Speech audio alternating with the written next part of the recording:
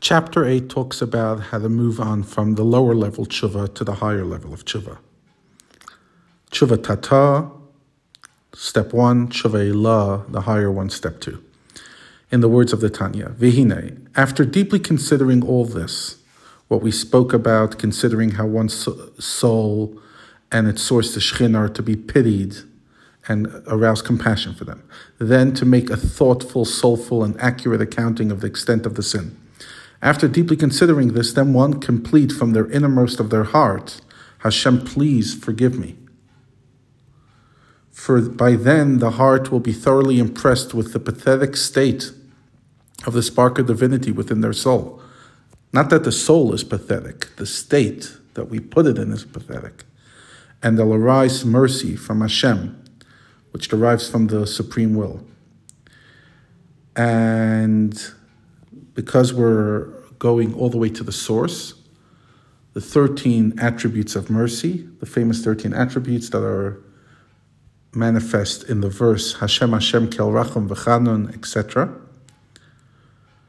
then because we access there, it's able to cleanse. As the last word of the 13 attributes of mercy is Venake, it cleanses.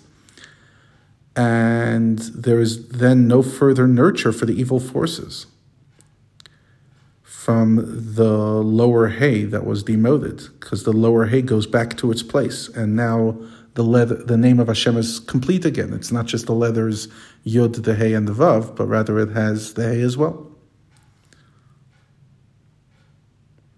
And that's what it means, that tshuva is returning the lower hay. And just like in above, there is a restoration of the hay, so too in the soul of the man. The sins are no longer separating. He cleanses us.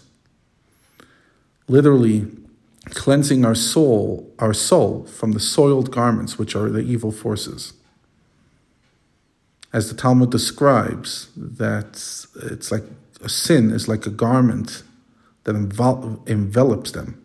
And now that the wind passes over and purifies them, the wind of forgiveness, their soul's able to return, to go to the greatest heights in the ultimate union, just like before the sin.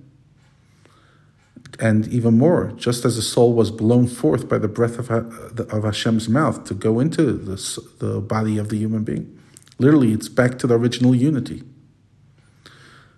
He says the kind of unity, like think of a human being, before one exhales, the breath is one with the person. It's inseparable. So likewise, just as the soul was utterly united with Hashem before it was blown and breathed into the body, so too does it now unite with Him after repentance. And this is the perfect tshuva. And this state of unity is tshuva ilah, the higher level of repentance. Literally, you become one, as we'll continue exploring.